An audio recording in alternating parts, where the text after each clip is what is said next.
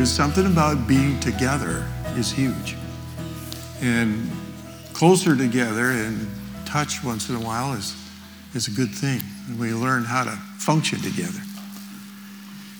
A couple of weeks ago when I preached, I started out with this word, and it wasn't in my notes again, but the Lord said, read this again. This is out of 2 Timothy 4.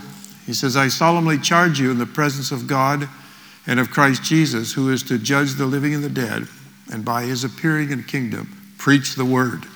We also say, pray the word. We're going to talk a bit about that tonight. But preach the word. Be ready in season or out of season. Reprove, rebuke, exhort with great patience and instruction. For the time will come when they will not endure sound doctrine, but wanting to have their ears tickled, they will accumulate for themselves teachers in accordance with their own desires, and will turn away their ears from the truth, and will turn aside to myths. But you, be sober in all things, endure hardship, do the work of an evangelist, fulfill your ministry. The evangelist is bringing good news. I have good news to bring tonight, because we're going to go to the Word and we're going to talk about faith, to listen to the Word of God. It's one thing to read the Word of God. It's another thing to listen to the Word of God and thereby do something with the Word of God and being able to move in the Word. In before I get in that, I want to tell you a little bit about my own history. I grew up in a church where the Word was preached all the time. We read the Bible at home on a continuum, but I had no application of the Word in my own life until I received Jesus as the Lord of my life, and the Holy Spirit began to teach me how to receive the Word.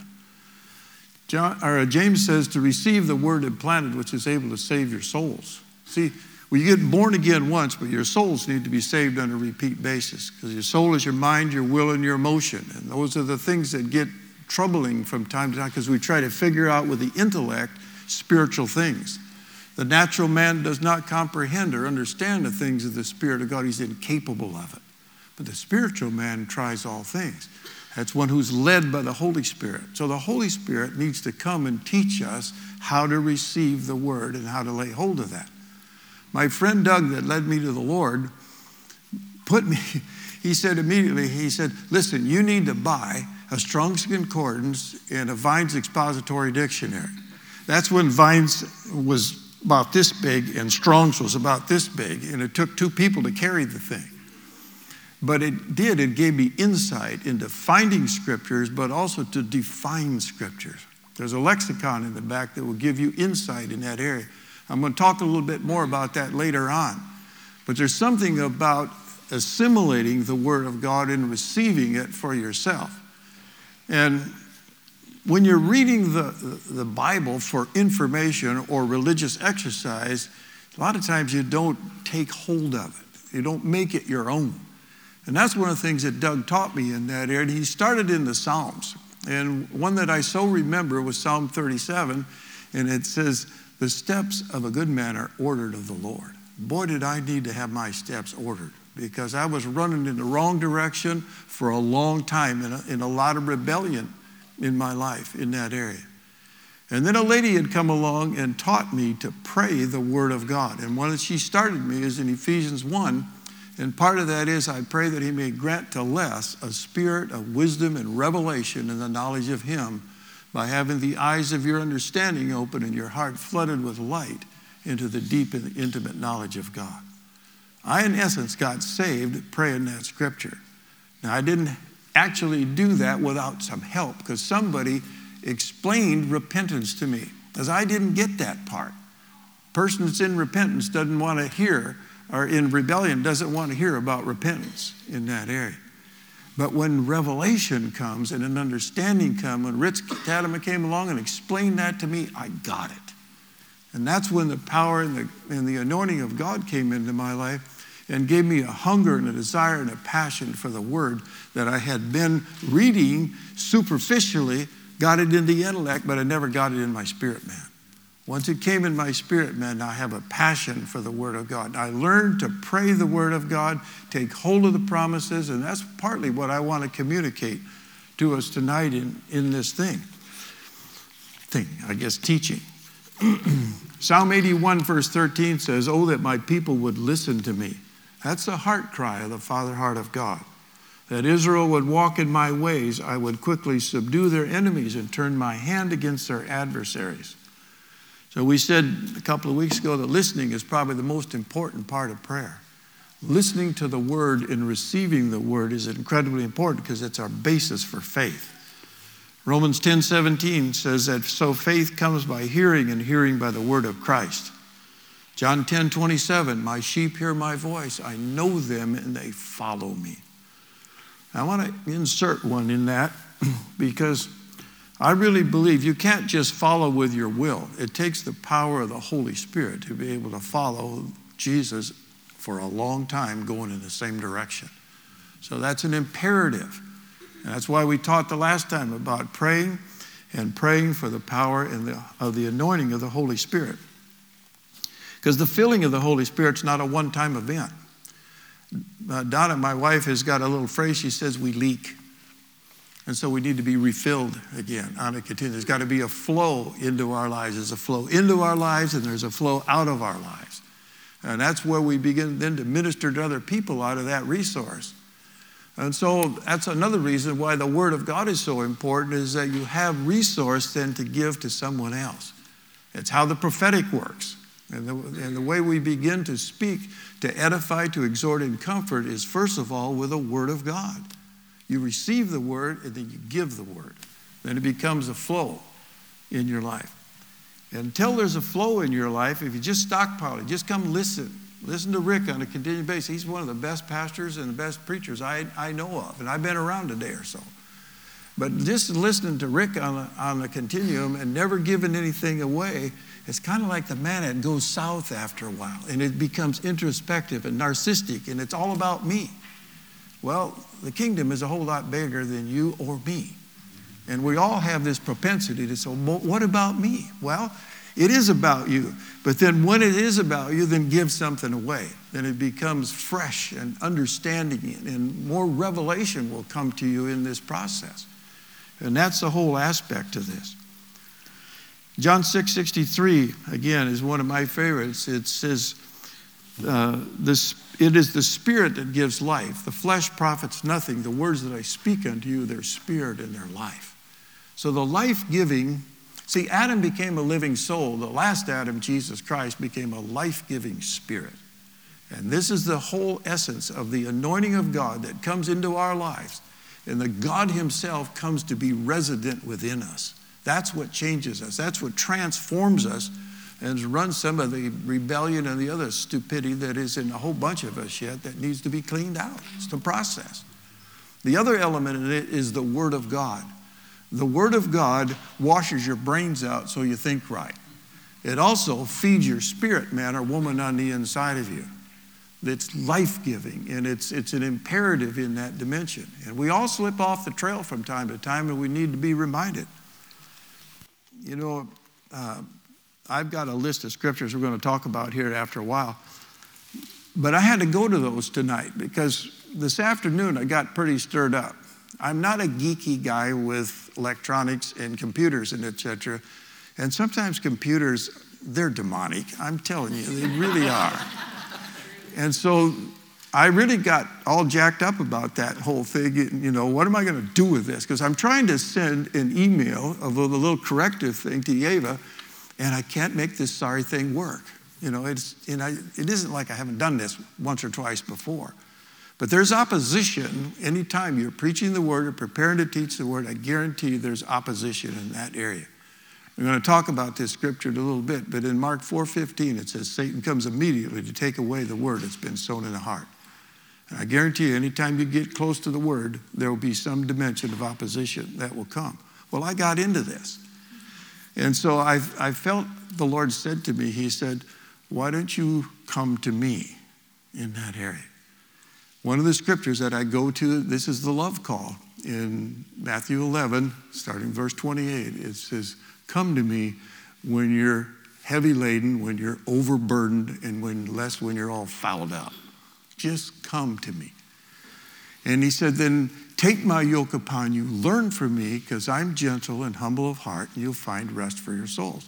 Well, it took me a little bit, first of all, to get to that again.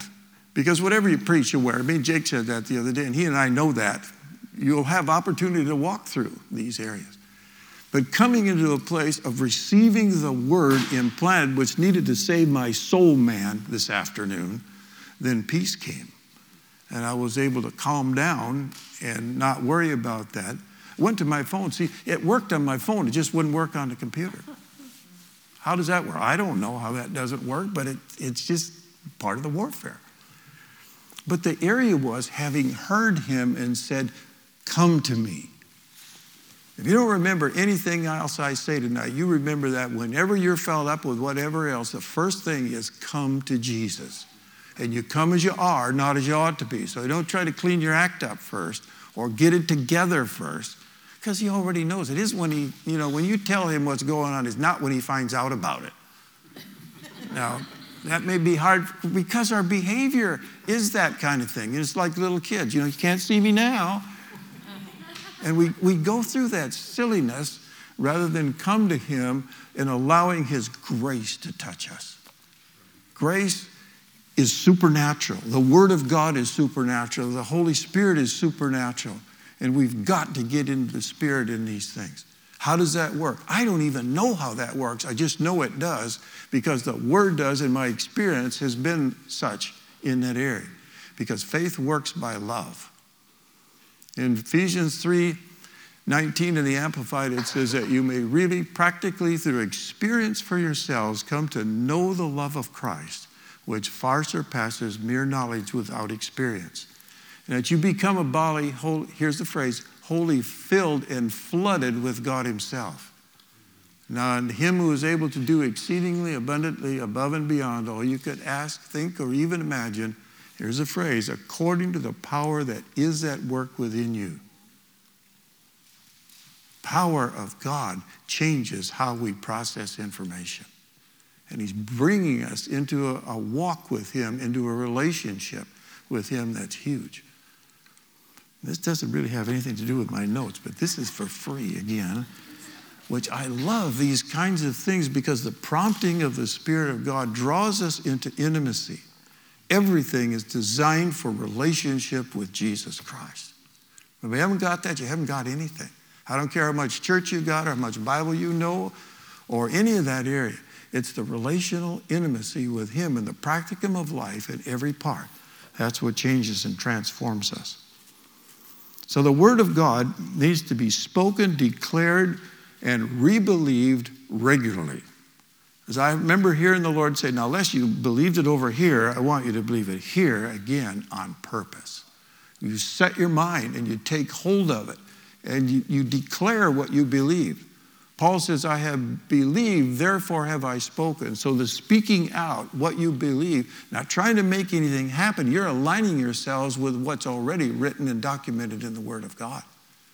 Because all the promises of God are yes, and they find their amen in Christ Jesus.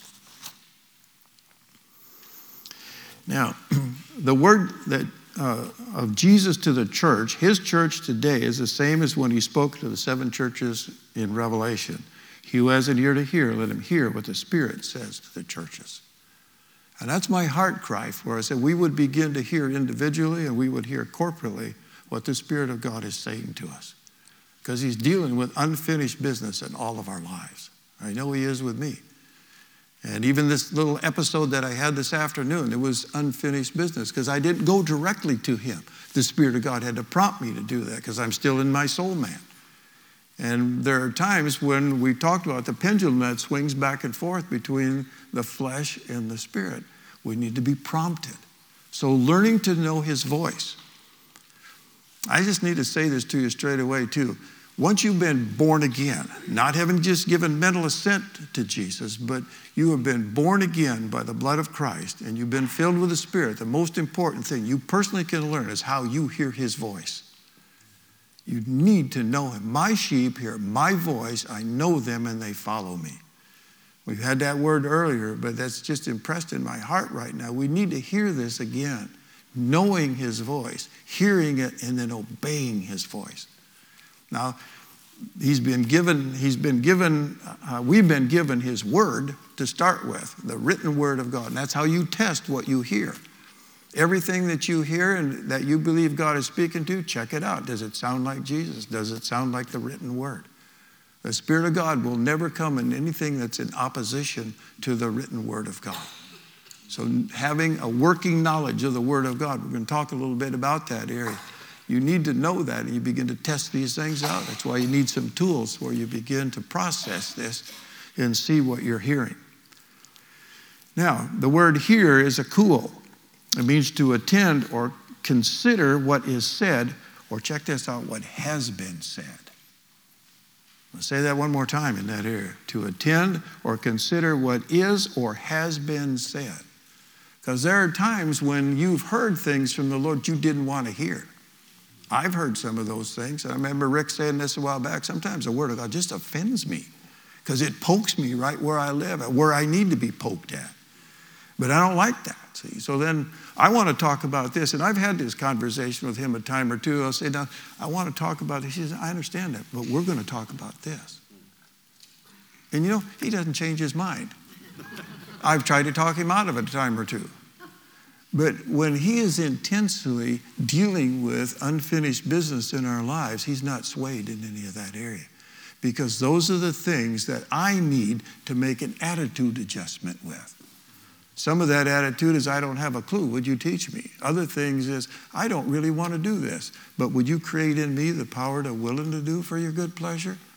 So that he produces something of his grace that gives me divine ability to do that which I could not or would not previously do. That's my little term for being saved some more.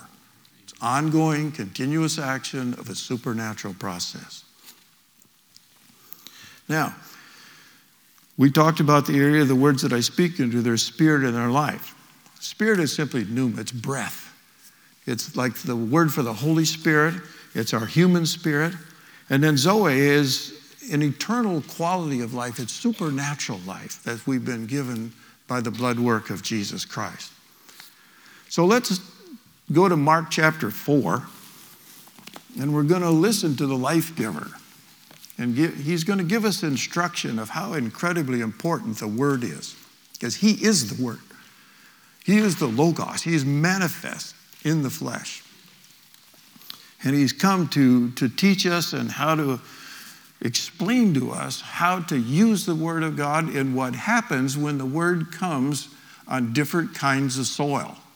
He's going to use something very practical in this area. So let's just start in this, and we'll make some comments and look at these verses individually. Verse 1. And he began to teach again by the sea. It's interesting. I've got that word again. He's always teaching in some dimension. And you've heard me refer to the disciples as the boys from time to time. I love that term because he's always teaching the boys in some dimension. This is a really important part. We'll pick up on this in a moment. And such a very great multitude gathered to him that he got into a boat in the sea and sat down. And the whole multitude was by the sea on the land. And he was teaching them many things in parables. Let's just take a moment and define a parable. Parable is a comparing of one thing to another, a thing serving as a figure of something else, something to illustrate in that area. And the essence of this section in there is both the kingdom and the word. That's what he's going to be defining for us. And he was saying to them in his teaching, listen to this. There's an imperative directive. Pay attention, people. You know, you'll hear Rick say that every once in a while. Listen up. Don't miss this. That's what Jesus is saying. Behold, the sower went out to sow. Now, let me just insert this for a moment. Jesus is speaking to an agrarian society. This whole area of sowing and reaping, they were very familiar with it. It's where their food came from, to start with. So they had watched this over and over again. So he begins to tell this story. And it came about that as he was sowing, some seed fell beside the road, and the birds came and ate it up. And other seed fell on rocky ground where it did not have much soil, and immediately it sprang up because it had no depth of soil. And after the sun had risen, it was scorched, and because it had no root, it withered away. And other seed fell among the thorns, and the thorns came up and choked it, and it yielded no crop. Other seed fell into the good soil, and as they grew up and increased, they yielded a crop and produced 30, 60, and 100-fold. And he was saying, he who has an ears to hear, let him hear. And then he obviously walks off. No explanation, no definition, nothing else in that section. Now, verse 10. And as soon as he was alone, his followers, along with the 12, began asking him about the parables. Now, I call the followers seekers. Remember, we talked about when Jesus was defining prayer in Luke 11 a couple of weeks ago, he said, ask and keep on asking, seek and keep on seeking, knock and keep on knocking. For those who ask and seek and knock will receive and will find, and it will be open to them.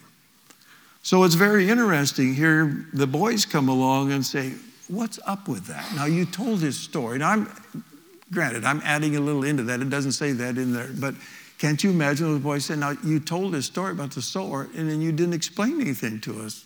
What's going on here? And it's like Jesus said, glad you asked. Okay? And he was saying to them, to the seekers, to you it has been given the mystery of the kingdom of God, but those who are on the outside, everything in parables. So the mystery of the kingdom, we need to define this for a moment, because this is a key in understanding what's going on there. So if you go with me to the book of Colossians, and we're going to go to chapter 1 to begin with.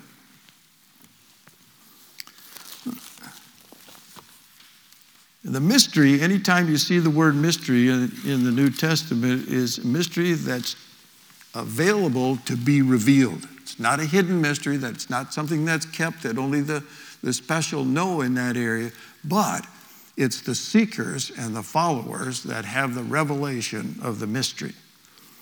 Colossians 1, starting with verse 26. And Paul has been talking about the preaching of the word that he's been given. That is the mystery which has been hidden from past ages and generations, but has now been manifest to his saints, to whom God willed to make known what is the riches of the glory of this mystery among the Gentiles, which is Christ in you, the hope of glory. The lordship authority in our lives. Now drop down to chapter 2, verse 2. He's talking about the churches that he's been ministering to. That their hearts may be encouraged, having been knit together in love, attaining to all the wealth that comes from the full assurance of understanding, resulting in true knowledge of God's mystery, that is Christ himself, in whom are hidden all the treasures of wisdom and knowledge. So as we're studying through the whole dimension of the mystery of the gospel and the seed and everything else that we'll be talking about, it's all about Jesus. The bottom line, the Sunday school answer is always the same. It's Jesus. And him crucified. See, the other part of the mystery is the fact that the Gentiles were going to be involved in the kingdom of God, not just the Jewish people. See, we've been grafted in that dimension. That's why all the promises to Israel are so incredibly important. If he keeps his promises to Israel, he'll keep them to you as well. That's why we're great proponents of Israel, the nation of Israel, and the gospel of Jesus Christ. This is huge. So understanding that mystery is the revealing of Jesus Christ. Because you see, the Pharisees and those that were always fighting against Jesus are looking Messiah smooth in the face, and they don't recognize him in that area. He's manifest. He's the mystery that's been hidden, that he was promised in Genesis 3:15 right on up through. And the prophets have spoken through every book in the Bible in that area of the coming one. Well, the coming one has come. That's why Jesus started his ministry. He says, repent, for the kingdom of God is at hand. The king's here. Now, the kingdom's not fully manifest. The kingdom is now, but not yet. We're seeing that fully manifest in the rule and reign in the millennial kingdom. Boy, are we looking for that. I was talking to somebody earlier, and I said, it'd be great if he just would come tonight, Yesterday would have been fine with me. But in the interim, we've got good news to bring to some folks that have not yet tasted how good he really is. That's also part of this thing. Now, the mystery is mysterion, the secret counsels which governed God in dealing with the righteous, which are hidden from the ungodly and wicked men, but plain to the godly, because they're seeking after it. Okay? Go back to Mark here, and then Jesus is going to explain a little bit more of this. Remember in the last part of verse 11, it says, those on the outside, yet everything in parables, in order that while seeing they may see and not perceive, and while hearing they may hear and not understand, lest they should return and be forgiven. It's so interesting because Don and I, we've both been fighting these colds, and it's the first time we read Scripture out loud together on a repeat basis. One of our Scripture reading was this prophecy in Isaiah 6 today in that dimension. Because, Israel and Judah both ended up in captivity because they resisted the will and the word of God over an extended time. They ended up in captivity. The whole nation ended up in captivity. Now the Lord's restoring his people back to their land again in that dimension. But it was a tremendous price to pay for rebellion and resistance to the will and the word of God. So the essence of what Jesus is explaining there, Matthew 13 explains this a little further. And in that section, he says they have closed their eyes and they've closed their ears. It's willful hardening of the heart. That's what causes him to withdraw and only come and speak to those that are seekers in that dimension. Verse 13, and he said to them, do you not understand this parable? And how will you understand all the parables? This is a key in that area because it's the word that he's going to be teaching us here in a moment in that area. And if you haven't got the word, you can't understand the other parables because it's about the kingdom and the word and the things of who he is and what he has done and what he is doing in that world. Verse 14, the sower sows the word. That is just, see, this is what's a paradox in this part of it area because he's the sower and he's the word and the seed at the same time. Now, how does that work? See, he's come and he's manifested himself to us. He's disclosed what God is like. He's the exact representation of the Father. And he says, Philip, when Philip asked, show us the Father, he said, listen, have I been with you so long and you haven't known me, Philip? The Father and I are one. How does that work? I don't know how that works, but I know what the Word of God says. And so these are things that we receive, and we will see these things manifest one day. But in the interim, I believe that because the Word of God says so. So I embrace the Word because the soul man wants to figure the thing out. Remember, the non-spiritual man does not comprehend the things of the Spirit of God. But the faith man is a spiritual man that takes by the power of the Holy Spirit, and we receive and we believe because he said so. We take him at his word. That's in essence what faith is believing that God will do what he says he will do. And when he says that this is the way it is, then we take hold of that area. Now, John 1:1, verse 1. In the beginning was the Word, and the Word was with God, and the Word was God. Verse 14, and the Word, who obviously is Jesus, we know this, became flesh and dwelt among us, and we saw his glory, glory of the only begotten from the Father, full of grace and truth. So the living Word has been given to us. So now Jesus goes in to explain to the boys what has gone on with this parable that he's taught them about the sower. And he explains in detail. And these are the ones who are beside the road where the word was sown. And when they hear, immediately Satan comes to take away the word which has been sown in them. So now he's explaining also to us that there is spiritual warfare against the word. We've talked a little bit about that earlier, but I want to reiterate that to you. Because when you go to read your Bible, the phone will ring. Now, this happened to me a day or two ago. I'm smooth in the middle of studying, and Jake texts me. He did.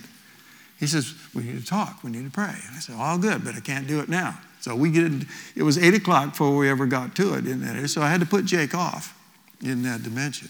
But somebody will do that. Your doorbell will ring, or you will think of 10 things that you need to do immediately when you go to study the Word. I guarantee these are what I call inserted thought patterns. They're not yours, and they're certainly not God's. I think these are demonic things that need to pull us away from spending time with the Lord in the Word. And so these are things you just need to be aware of. One of the other things that he does, he'll come along and tell you the Word of God is not for you. That was for another time. It's not for you. That was then, this is now. Or maybe for others, but not for you. Or you can't just take Scripture and apply it to your life. Oh no, the Old Testament, that was a different time frame. The New Testament, that's information only, nothing there for you. Deception upon deception and lie to keep you out of the Word of God. Now, the lying started in the garden, and it's never stopped. It's undermined the credibility, the character of our God and who He is. So let me give you some scriptures to refute some of that area. That's a good word. 2 Timothy 3:16 and 17 says this, all Scripture is profitable, is given by God, and is profitable. You can just stop with that. There's a profitable in every Scripture. All Scripture is given by inspiration of God. Is profitable for doctrine, which is teaching, for reproof, for correction, for instruction in righteousness, that the man or woman of God may be complete and ready for every good work. Okay? Hebrews 4:12, the word that God speaks is alive and it's full of power, making it active, operative, energizing, and effective. It is sharper than any two-edged sword, and it divides between the soul and the spirit and the joints and the marrow and the thoughts and the intent of the heart. It's really interesting. Soul, spirit, and heart are all in one verse in that area. Now, we've talked about this before, but I want to remind you, the soul is the mind, the will, and the emotion. The spirit is the real you. That's the part that gets born again on the inside of you. The heart is a combination of the two. Soul and spirit produces heart. And it takes both to be able to trust the Lord with all of your heart. Because when your soul is pulling you in a different direction, trying to bring your spirit into places it doesn't want to go in that area, then it isn't with a whole heart. That's double-minded. James talks about that area. He says, don't let anyone think you receive anything from the Lord. So double-mindedness is something that the enemy will insert a thought pattern. So we've got a belief system that's contrary to the Word of God. And we used this earlier. James says in James 1:21, it says, receive the word implanted, which is able to save your souls. And if you go with me now to Romans chapter 15, I want to pick up another verse here just to bring credibility again to the Scriptures.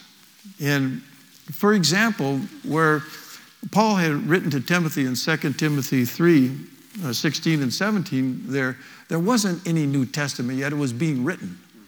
The Scriptures then were the Old Testament in that area. And a lot of people have discounted the Old Testament. I love the Old Testament. The Psalms and Proverbs and Isaiah, and they're all over the place. And I'll show you some of those scriptures later on. But the Scripture is huge to be able to receive it. Now, Romans 15, verse 4. For whatever was written in earlier times was written for our instruction, that through perseverance and encouragement of the Scriptures we might have hope. Hope is an expectation of good things to come. The Scriptures, all prophesy about Jesus Christ. That's what encourages and what comforts and strengthens. And that's what Israel was rejecting. That's where those with a hard heart didn't want it the way God had it planned in that area. They were going to go their own way and speak their own words.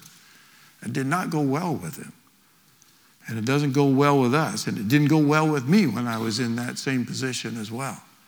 That's why repentance and returning to Him is incredibly important. Now, I want to make another comment yet for a moment on where Satan comes immediately to take away the word. Now, you don't have to put up with his guff, okay? You don't have to put up with his lie. You need to know who you are in Christ Jesus. It's not an arrogant thing, but it's a confident thing. This is the confidence that we have in him, that we make any request according to his will. We know he hears us. And if he hears us, we also have granted to us as our present possession the things that we've asked of him. Now, Jesus has given us instruction in Luke 10, 19 and 20.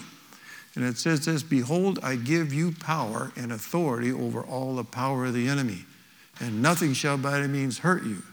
But do not rejoice in this, that the spirits are subject to you. Rejoice that your names are written in heaven." A couple of things you need to understand. The first word of power there is exousia. It's privilege, right, and authority because our names are written in heaven over all the supernatural power of the enemy, over all the dunamis of the enemy. So he can't come at you with something that you can't resist, because no temptation has come to you but is common to man, and such as man can bear. And God is faithful to his compassionate nature not to allow you to be tested beyond your ability to resist, and will, with the testing, always provide the way of escape, the means to a landing place that you may be secure and able to bear it. But you need to know who you are in Christ Jesus. There's an identifying with him as the son and a daughter of the living God. And you don't have to put up with the lies and the junk of the enemy and the inserted thought patterns. You have to run him off. And I have to do this all the time as I'm praying for Rick. You'd be amazed at some of the rubbish that comes into my mind. I'll say, "Shut up, in Jesus' name, go from me." And I'll do that under my breath, and don't make a big deal of it. But you don't have to put up with his lies and with his deceit and the undermining of the credibility of who you are, the authority that you have in the Word of God, and silencing the enemy at that point in time. One of the other good antidotes for this is to exalt Jesus Christ. Now, the other thing that I do from time to time, and I teach people this, to be a tattletale on the devil. And the way you do this is you say, "Jesus, he's saying it again, and this is what he's saying." So you tell Jesus out loud what the enemy is tempting you or undermining or discrediting you. I've never found anything shut the devil up any faster than having an out loud conversation with Jesus about what he's up to. And then I'll say after that, "But Jesus, what do you say?" And then you listen for the word of the Lord.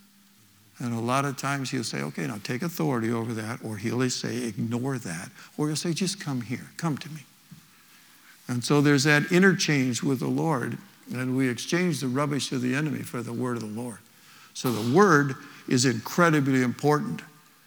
My friend Warren said this one time to me. He said, "Listen," he said, "when you put the word in you, it's like putting money in the bank. One day there will be a withdrawal. So there's got to be something that you have believed and received for yourself." When I first got saved, I had one scripture that I really got a hold of. And I heard Doug read this to me one day, and it's Isaiah 54:17. And it says, "No weapon formed against you will prosper, and every tongue that rises against you in judgment you will condemn." And the Amplified says there, "Show to be in the wrong. And this is the heritage of the servants of the Lord, and their vindication or their righteousness is of me, says the Lord." That's about the only scripture I knew. But when there was an attack that came against me, I would declare that. I believe that word for me right now. And this thing that's come against me, you can just leave here because God's made me righteous. And he is defending me at this point in time.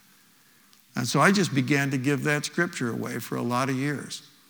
And I'm sure a lot of people say, "Well, here comes Les again. The only scripture he knows is Isaiah 54:17, you know." But there was faith in my heart for that word. It was faith for myself, and it was faith to give it away as well.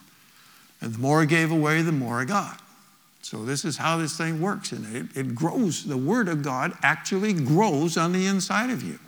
And it produces fruit. And we'll see this here in a moment. Verse 16. "In a similar way," which is a key phrase in that area, because something's going on there and similar to the enemy taking away the word. "These are the ones on whom seed was sown on rocky places, who when they hear the word, immediately they receive it with joy, but they have no firm root in themselves, are only temporary. Then when affliction or persecution arises because of the word, immediately they fall away. Well, guess who sends the affliction and the persecution in that area? And a lot of times when you first get saved and you haven't really grown and pushed your roots down deep in there, it'll be family members. Oh, super Christian. Now you're going to tell us what to do. And then the litany just goes on, and they berate you, and people that you work with. And oh, now what happened to you? And then this ridicule and all this rubbish comes in there again because we haven't been firm in this thing and faith hasn't come in that area, we chicken out. And that's when we get ripped off. So go with me back to Colossians again. I want to pick up a couple of verses there. Colossians has been an amazing book to me. There's Galatians, Ephesians, Philippians, Colossians. Those, you know how much I love Ephesians. We'll get there in a minute. Colossians 2, starting with verse 6. As you therefore have received Christ Jesus the Lord, so walk in him, having been firmly rooted and now being built up in him and established in your faith, just as you were instructed, and overflowing with gratitude. Now that's exactly what Doug did for me. He taught me the Word of God. We spent lunch hours together for weeks and weeks in that area, and I grew, had a lot of this information, but I had no revelation. We would pray together. We would pray over the Word. We look at what the Word had to say to us. Verse 8, see to it that no one takes you captive through... Let me insert something for a minute. This is part of the whole thing that Jake is teaching us about fellowship. Having someone that you can process the Word of God, the things that have been taught to us, and learning what are you hearing and how does that apply in your life. This is an imperative for us. Nobody can do it on their own. I guarantee you people, and I've been in the Northwest for a lot of years, this is an independent bunch beyond probably anywhere around the country. And we're socially inept when it comes to spiritual things. But we have to be in a place where we can walk in the light together. John says if we walk in the light as he is in the light, then we have fellowship one with another. And the blood of Christ cleanses us from all sin. There's a washing process of just being together and walking together and living life together is huge. Praying together. Walking in the light. I cannot tell you how incredibly important that is. And those are the things that I had the privilege of being a part of. I got saved in a home group, so this is a big deal to me. No extra charge, okay. Verse 8, see to it that no one takes you captive through philosophy and empty deception according to the tradition of men.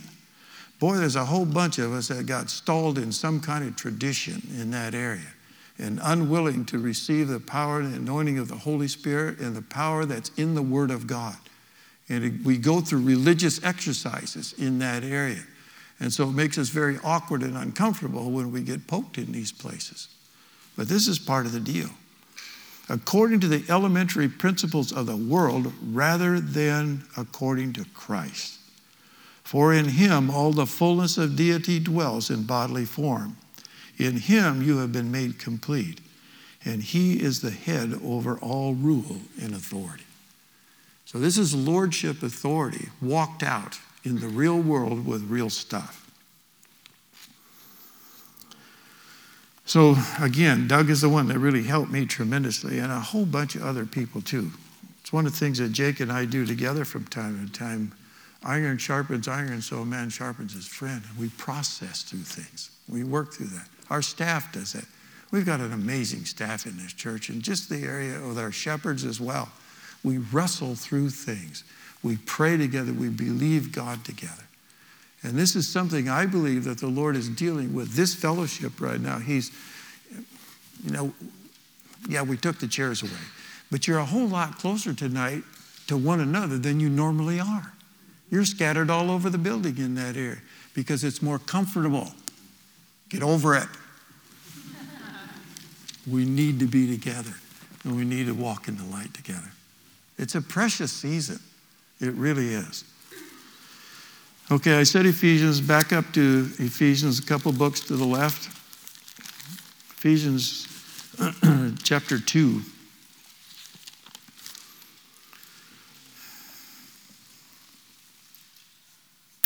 Starting with verse 19. So then, you are no longer strangers and aliens, but you are fellow citizens with the saints and are of God's household, having been built upon the foundation of the apostles and prophets, Christ Jesus himself being the cornerstone, in whom the whole building being fitted together is growing into a holy temple in the Lord, in whom you also are being built together into a dwelling of God in the Spirit. See, I'm an only child, and that was always a grief to me. And I've had countless people saying, well, you could have had my sister, or, well, you want my brother? I'll give him to you, But that's a lot of silliness as well. But, there isn't everybody that's had healthy relationships. But because of being in the Lord, having brothers and sisters in Christ, and that's all you are. I mean, you guys are stuck with me. I mean, you just can't get away. We're going to spend eternity together. Amen. But we've got to run at it now, see. And walking in the light and being together and etc. Siblings in Christ. I don't think I've ever used that term, but that's who we are. We belong, see. You're not your own, but you belong to your faithful God and Savior. But we also belong to each other. This is a precious area. Okay, back to Mark chapter 4. I'm just like Jake, moving through this thing is blazing.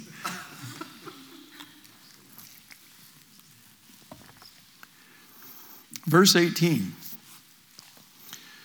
And others are the ones on whom the seed was sown among the thorns. And these are the ones who have heard the word, and the worries of the world, or the cares of the world, and the deceitfulness of riches and the desire for other things enter in and choke the word, and it becomes unfruitful. Worry and care and soul processing will choke the word of God out of you, and it will steal your ability to have faith. It's an unholy trio. Worries, deceit, and desire or lust of other things entering in. Well, worry, there's a 4-step thing that I heard a lot of years ago. It starts with reason, worry, fear, failure. Those are the things that begin as you process in your soul, because no faith, remember, in there in your brains. If faith comes in your spirit, man or woman on the inside of you. So that chokes the word away from you. So then the other unholy trio is fear, doubt, and unbelief. They come and undermine and discredit the word of God by logical thinking and by the lies and the deceit of the enemy. Now, when worries come about the cares of this world, 1 Peter 5, 6, and 7 is a great word in that area. It says, humble yourselves, therefore, under the mighty hand of God, that in due time he may lift you up, casting all of your care, all your anxiety, all your worries, all your fears, once and for all on him, because he cares for you affectionately and cares for you watchfully. So humility is a big part of this thing, because it's in that area, I don't know what to do with this. And you bring your stuff before the Lord in that area. Because we've gone through a whole lot of things trying to figure things out on our own area. And then he'll ask me questions. Now, how is that working for you? Or are you done yet? Would you like to talk about it? Now, he's not seeking information. That's for my benefit in that area. I don't know what to do. And he said, come here, listen to me. What have I spoken to you? What are the promises of the word that I've already said to you? And many times he'll come quoting scriptures to me that I've quoted to somebody else. And that's amazing how the word of God diffuses worry, care, and fear in your life. Because that's what worry leads into. See, that's the 4-step thing. Reason, worry, fear, failure. Then there's the deceit of riches. See, money isn't the root of all kinds of evil. It's the love of it. And Paul says to Timothy, he says, those that have been seeking after riches have pierced themselves through with many a pang. It's a self-inflicted wound in that area. Now, he does bring supply, and there's all kinds of scriptures and et cetera for looking for the supply of the Lord. But I guarantee you, it'll choke the word out of it when it comes in there and exalted itself over the knowledge of God. And then there's the desire for other things. One translation says the lust of other things. And I said to the Lord years ago, I said, now, I think I know what you meant. What did you mean by other things? And he said, things that are other than what I have planned for you. So he has a plan. I know the plans that I have for you, says the Lord, plans for welfare, not for calamity, to give you a future and a hope. And he says, you come and pray and seek my face, and I'll be found by you, says the Lord, when you seek for me with all your heart. But I tell you, the lust of other things are things that creep in there and discredit what the Lord's got planned for you, and you miss the blessing. It's climbing up another way, the same as a thief and a robber, Jesus said. So those are the things that choke the word. It's a work of the enemy. Now, thinking and feeling is a very real part. And this is where the renewing of the mind comes into that area, because we don't think right. That's why the Word of God washes your brains out. And you be able to think according to the will of God. So, and I was taught this early on after I was saved. Understand what you think or feel, but what does the Word say? So I have to go back to what is the written Word, what do I know about that, and when I don't know, I need to go look it up. And I'm going to give you a tool for that here in a little while. But those are areas of looking to see what it already says. And one of the primary areas, and I used this earlier, he says, when you're overburdened, come to me. Come to me. This is a very tangible dimension of coming to him with whatever's going on or not going on in your life in that area. And then he says, learn from me, because I'm gentle and humble of heart, and you'll find rest for your soul. And this is an imperative, I believe, is being able to understand. Now, verse 20. Finally, we've got to the good soil. And those are the ones on whom the seed was sown on good soil, and when they hear the word, they accept it and bear fruit 30, 60, and 100-fold. Receive it with a good heart, with an honest and a good heart. We take hold of the word of God and we receive it for ourselves. One of the things I'd heard shortly, a long time ago, shortly after I was saved, is sometimes you have to read the Bible like it's written to you and nobody else. Now, we know it's written to other people, but if I see it from that aspect, this is for me. Otherwise, we're looking at it as some generic area, but it's got to make personal application in my life. And that's where James says, receive the word implanted in that area. And the word grows and it increases in its capacity also. A little further on in Mark, it says, the seed grows, he knows not how. The earth produces of itself. First the blade, then the ear, then the full corn in the ear, and then the harvest comes. There's a progression in that area. Becoming children of God is a process. You know, I've been saved for 40 plus years. I know a little bit more than I did when I first got saved. So there's a growing process, and something on the inside produces faith to faith, not faith to fear, and in and out in this vacillating part. But we come into a place where we become productive. Now, the fruit, you bear much fruit. John 15, 7 and 8 says this, if you abide in me and my words abide in you, ask whatever you wish and it will be done for you. By this my Father is glorified, that you bear much fruit and prove to be my disciples. This is a huge area again. This is about the glory of God. This isn't just about us and other people. It's about our King and giving glory and honor. And it's also staying with it over the long haul. Remember the one seed in there had no firm root, and the pressure comes and we quit. This is, it requires endurance. So go with me to the book of Hebrews for a moment. Hebrews chapter 10. Chapter 11, it says, faith comes by hearing, now faith is the substance of things hoped for, the evidence of things not yet seen. And so pressure will come, even those that have the good seed. I've done a little bit of farming, and I've had to put up with weather things and birds and all kinds of issues that are after the seed and come to steal it and undermine it. So even when there's good seed and it's producing, we're still going to have a battle from time to time. And so the Hebrew pastor here is admonishing and encouraged that even to endure under a lot of pressure.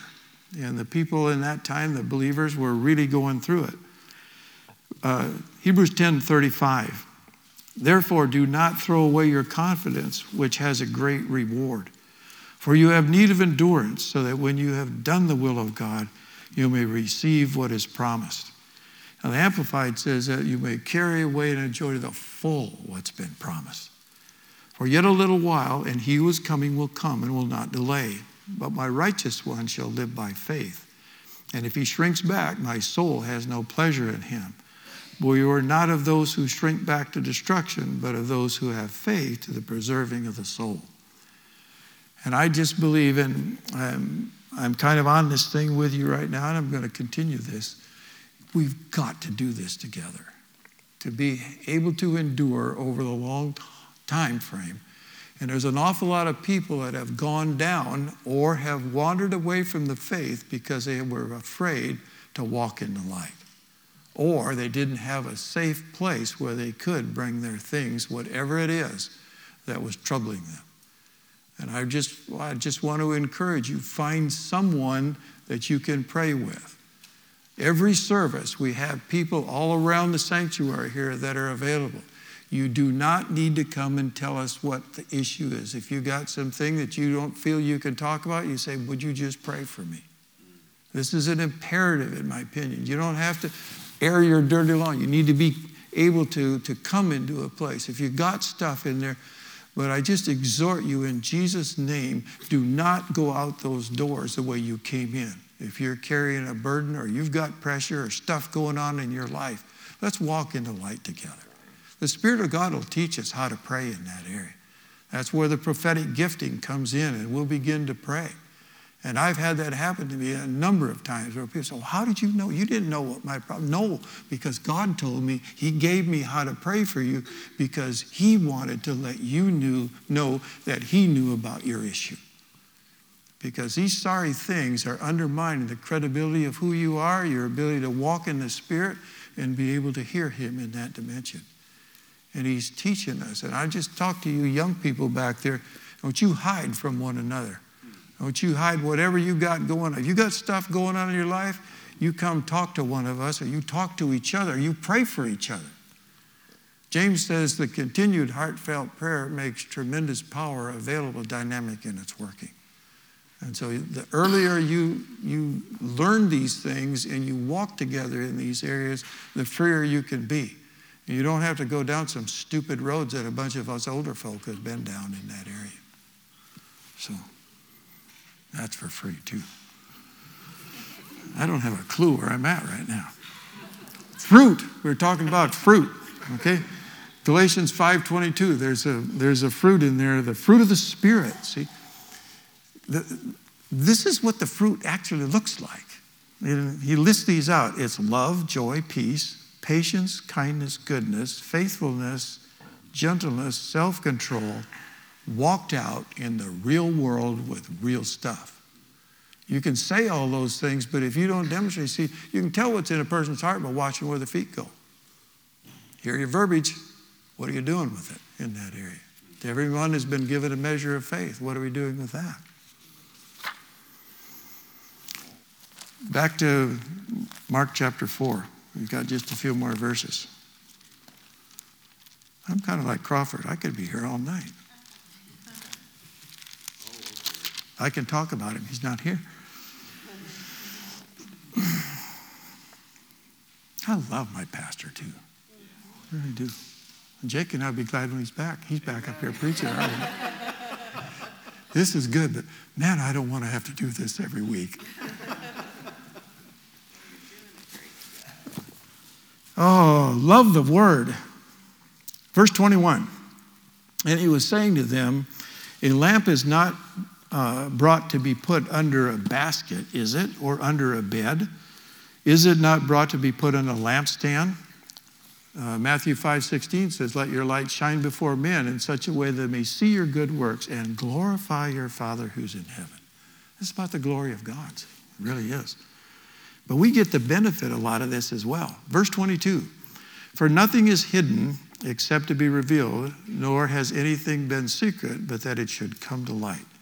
Now that corresponds very clearly over to verse 11, the mystery of the kingdom of God. He wants you to know. He wants you to press it. He wants you to ask questions. Let me just say this about the Lord. When you ask him questions, God talks when he wants to. There are times he answers immediately. There are other times I've forgotten I've even asked the question. And then all of a sudden, boom, there it is. See? Or somebody will say something. That's the answer to what I asked in that area. So he uses all of us to help each other be able to hear as well. Have conversation with him at some point where you can hear it with the ears on your own head. Speak out loud to him. You will find it a great asset to talk to the Lord out loud. Couple of reasons. Number one, you get past the fear of the sound of your own voice. So when it comes to pray with other people or whatever else, you've already crossed that threshold. The other important part of it is you'll hear things come out of your mouth and say, oh, I didn't even know I thought that. Oh, that's unbelief. What's up with that? Or I'm afraid. But you'll be listening to that, and your spirit, man or woman on the inside, will be discerning what's come out of your mouth, whether it's right or not. This is incredibly important. So pray some out loud. And I remember Corson saying this, and I so agree with that. Move your lips. If you're in a place you don't, you'll see me in service here. You'll see my lips moving because I'm praying in that area. But there's something about making sound or producing verbiage in that dimension that will produce faith in your heart as well. I think it's really important. Verse 23, here it comes again. If any man, that's mankind, has ears to hear, let him hear. And he was saying to them, take care what you listen to. Boy, is that huge. By your measure, standard of measure, it will be measured to you, and more will be given you beside. For whoever has, to him shall more be given. And whoever does not have, even what he has shall be taken away from him. Now that corresponds, the word taken away is airo. It's the same word that's over in verse 15. Satan comes immediately to take away the word that's been sown in the heart. So this is an area of taking care, paying attention to what you listen to, discerning in that area. Because there's a whole bunch of stuff that is spoken in the spirit realm that's not from the Lord. 1 Thessalonians 5:21 says, test all things. Or one translation says, examine everything carefully and hold on to that which is good. So you test it by the word. Does it sound like Jesus?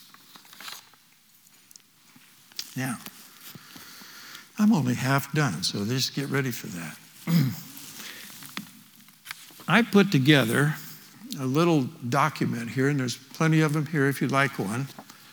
And can we get the other slide up? Hey, up there, somebody.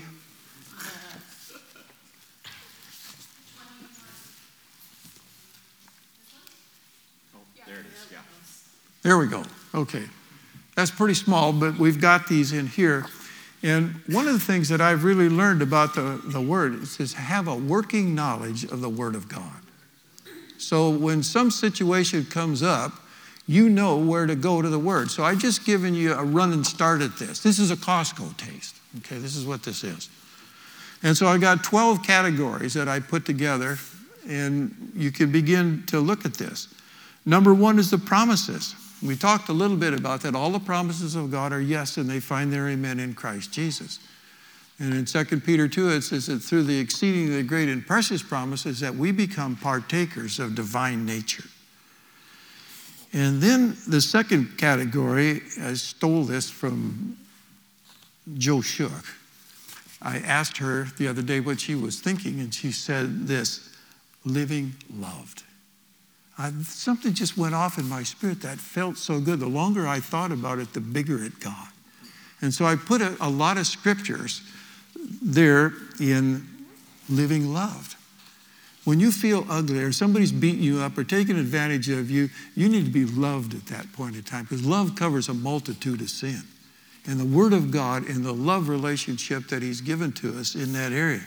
Part of verse John 16:27 says, the Father Himself loves you. And He always reminds me that, particularly if I've really fouled up in some dimension, He makes me look Him in the eye and realize that He loves me when I'm fouled up. Love is an amazing gift. Faith works by love. And there's hope and help and comfort and forgiveness and healing, deliverance, freedom. Fear is a big deal. Fear comes in a lot of strange ways in that area. There's some scriptures to refute those things. And then there's faith and also some for the Word of God. This is in no way an exhaustive list, but it'll give you a start as well. Now, Rachel, was the website on the other? Can you flip that back to that one again for a minute? There it is right there. That's the website that I use in that area. When you go to that website, then you can click on Strong's. And Strong's Concordance is there, and you can look up any word in that area. There's a whole bunch of other helps that are on that website. It's an easy one to use. Man, if I can use it, any of you can use that. And if you have a problem, find a child. They will help you. But this stuff is for real. When you begin to investigate the Word of God and receive the Word of God, and it's one of the things that I do when something really strikes my heart. I've said this out loud for years and years. Lord, I receive that. I take hold of that. I believe that. I accept that. That's what the good soil does. When you begin to assimilate the Word, that grows the bank on the inside of you, and then when pressure comes or whatever else, you think, well, that's what's going on. What does the Word say? You go immediately to area and you begin to draw and you re-believe it again in this situation.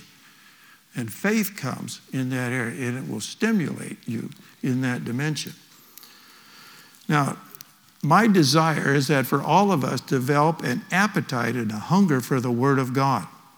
Jeremiah 15:16 says this: your words were found and I did eat them.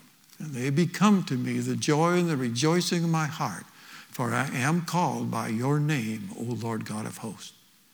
I so remember like it was yesterday. I heard Doug Shepard read that. I said, where is that verse? I want that verse. And it's just like it's stuck in my heart. And I've said this a number of times. Rick and I argue about whose verse that is. Well, I'm older. It's my verse. But we share, okay? But there's something of ingesting the Word. See, it washes your brains out, but it feeds your spirit. And faith comes in that dimension. It also gives you identity. The last part of the verse, for I am called by your name, O Lord God of hosts. We belong to Jesus Christ. And that's the bottom line. I could go on, but we're done. But you're not going to get out of here. We're going to pray together again. We're going to have prayer circles. And I'm going to pray here in a moment. I'm going to ask for the anointing of the Holy Spirit. So don't you dare slip out of here. I've already told the ushers, That's not true. But there's something about praying for each other, and this is what I'm going to ask you to pray. Ask the Lord for a revelation how to receive His Word. And how to live His Word, how to walk in the Word, and how to do it with someone else in that area as well. Okay? Father, you have given me a revelation. Obviously, you've given that to Rick Crawford as well. And the passion that we have for your Word, and you've given it to Jake, and there's multitudes of people in this room that we all have a passion for your word. But we've got to live it out. We've got to embrace the word. We've got to enter into it. And we've got to receive the word implanted and allow it to grow. It needs to be watered by the Spirit of God. It needs to be taught to us again and again. Because I don't care how many times we go through a passage, there's always more to learn and more to receive. Would you give us the ability to let our hearts go soft so that we can come into a place that we're good soil, that we're receptive, excuse me, to your grace. So Spirit of God, teach us how to walk in the light and how to receive together today's portion. In Jesus' name, amen.